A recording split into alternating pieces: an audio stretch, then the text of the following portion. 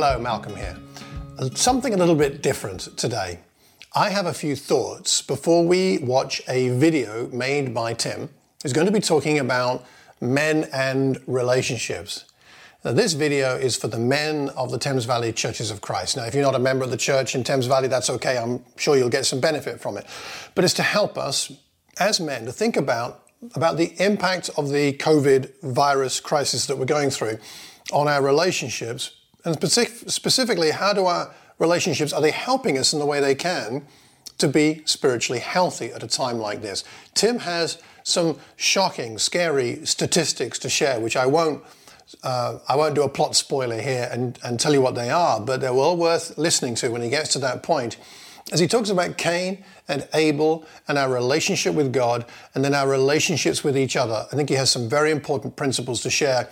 Just 5 minutes, that's all he's sharing for, but a lot of depth and richness and significance in his few thoughts. Now, I've got a few more thoughts at the end about how we might apply what Tim has to share. Without further ado, let Tim share what he's going to share, and I'll see you again in a few minutes. I've been thinking about things that maybe help us to do well spiritually during a crisis like the present one. And a couple of questions I had in mind for us men in particular is, number one, how are our relationships? And number two, do we have the relationships we need? In Genesis chapter 4 and verse 7, God speaks to Cain. And he says, why are you angry? Why is your face downcast? If you do what is right, will you not be accepted? But if you do not do what is right, sin is crouching at the door, and it desires to have you, but you must rule over it. I imagine for Cain, he was tempted to feel that life was unfair. Maybe rather like us, we may feel our present situation is unfair. He maybe felt Abel's gift was accepted, mine wasn't accepted, and that seemed unfair. But he also makes bad choices. Instead of resisting the temptation, he allows the temptation to develop.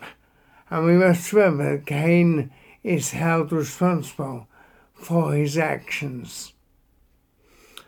Also, Cain got it wrong because instead of being tempted or to see the opportunity of the temptation of an opportunity to learn, he became consumed with resentment and which made him angry and judgmental, and he couldn't accept that Abel had made a better sacrifice.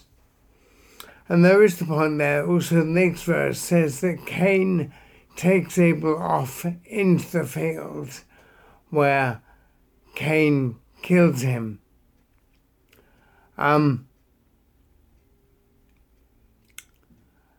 There are many examples today during this time of isolation where we're tempted and maybe we're not doing particularly well with temptation. I saw an interesting statistic. The porn views and alcohol purchases have increased dramatically since quarantine has begun. This has been recorded in some countries of being over 60% of an increase. As men, we have a tendency sometimes to go into our cave of isolation. In the church, though, we have a great opportunity to find people who speak our language, who we find easy to talk to, and who we can confess our sins to. Personally, for me, I found that Dennis Obo is a great help, but different people help us in different areas. As a young person, I didn't do at all well with purity, and Archie Kendall was a huge help to me. Let me remind you, James chapter 5 verse 16 says, "Therefore confess your sins to each other and pray for each other so that you may be healed. The prayer of a righteous man is powerful and effective." We have 5 keys to a great church. First of all, we have God focused. Secondly, we have relationship base.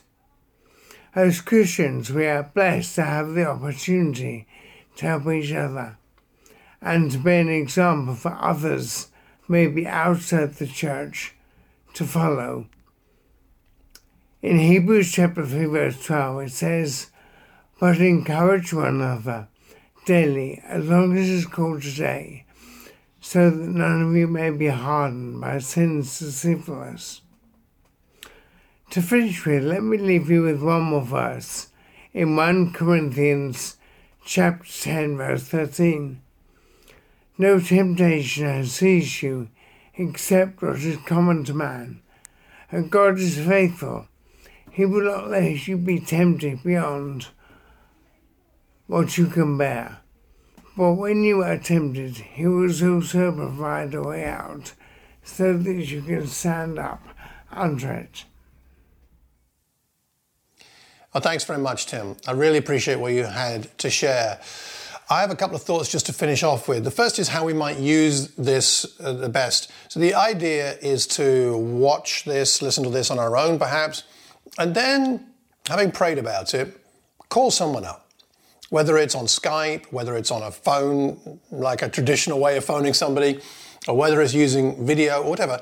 But talk to somebody who you can trust, who you feel you can be real with, and just share your reactions and your reflections on what Tim had to share from Genesis chapter 4 about Cain and Abel. And think about how Jesus would ask us to respond. What would Jesus be hoping we would take from what Tim had to share? You know, Jesus is interesting because in one sense, did he really need any of us humans to be his friend? Of course, on one level, no, he had perfect union with the Father and with the Spirit. But whilst here on earth, he gave us a tremendous model where he drew his friends around him. He took them to the garden when he was on his way to the cross in Matthew 26. And he said to his disciples, "I no longer call you my servants, I call you my friends." So we need friendships. Jesus modeled that for us. So let's be real friends and talk honestly with each other at a time like this. So do your best to find somebody who you can speak with about whatever this lesson, about these thoughts have in mind for you. The scripture I'd like to leave you with after Tim's excellent use of scriptures there, but another one that occurs to me that might be relevant at a time like this is 1 Peter chapter 5, talking about the challenges of anxiety. And it says in chapter 5 verse 8, "Be alert and of sober mind. Your enemy, the devil, prowls around like a roaring lion looking for someone to devour." We have a real enemy. And what's our response? Resist him.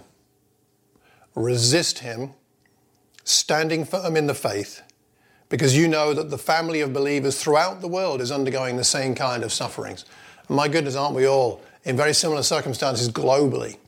Some of the details are different, but this challenge with the virus is the same everywhere. And the challenge to us men of the temptation to go into our cave and not come out until this is all over, if ever, and to hide is a very strong one. I feel it. I'm sure you do. I appreciate some conversations I've had recently with people who've been vulnerable with me, and that's encouraged me to be vulnerable with them. Let's be real with one another. Let's not let the devil in. If we resist him, we can stand firm and resist him. We know that he's a coward, right? He runs away. He will flee and we stand up to him. Let's do that and help each other to do that together. Hope you found this helpful. If you've got any thoughts or comments, you can drop them in the comment box or give me a call or Tim a call if there's something you want to talk over. Thanks again. Look forward to speaking to you soon. Take care and God bless.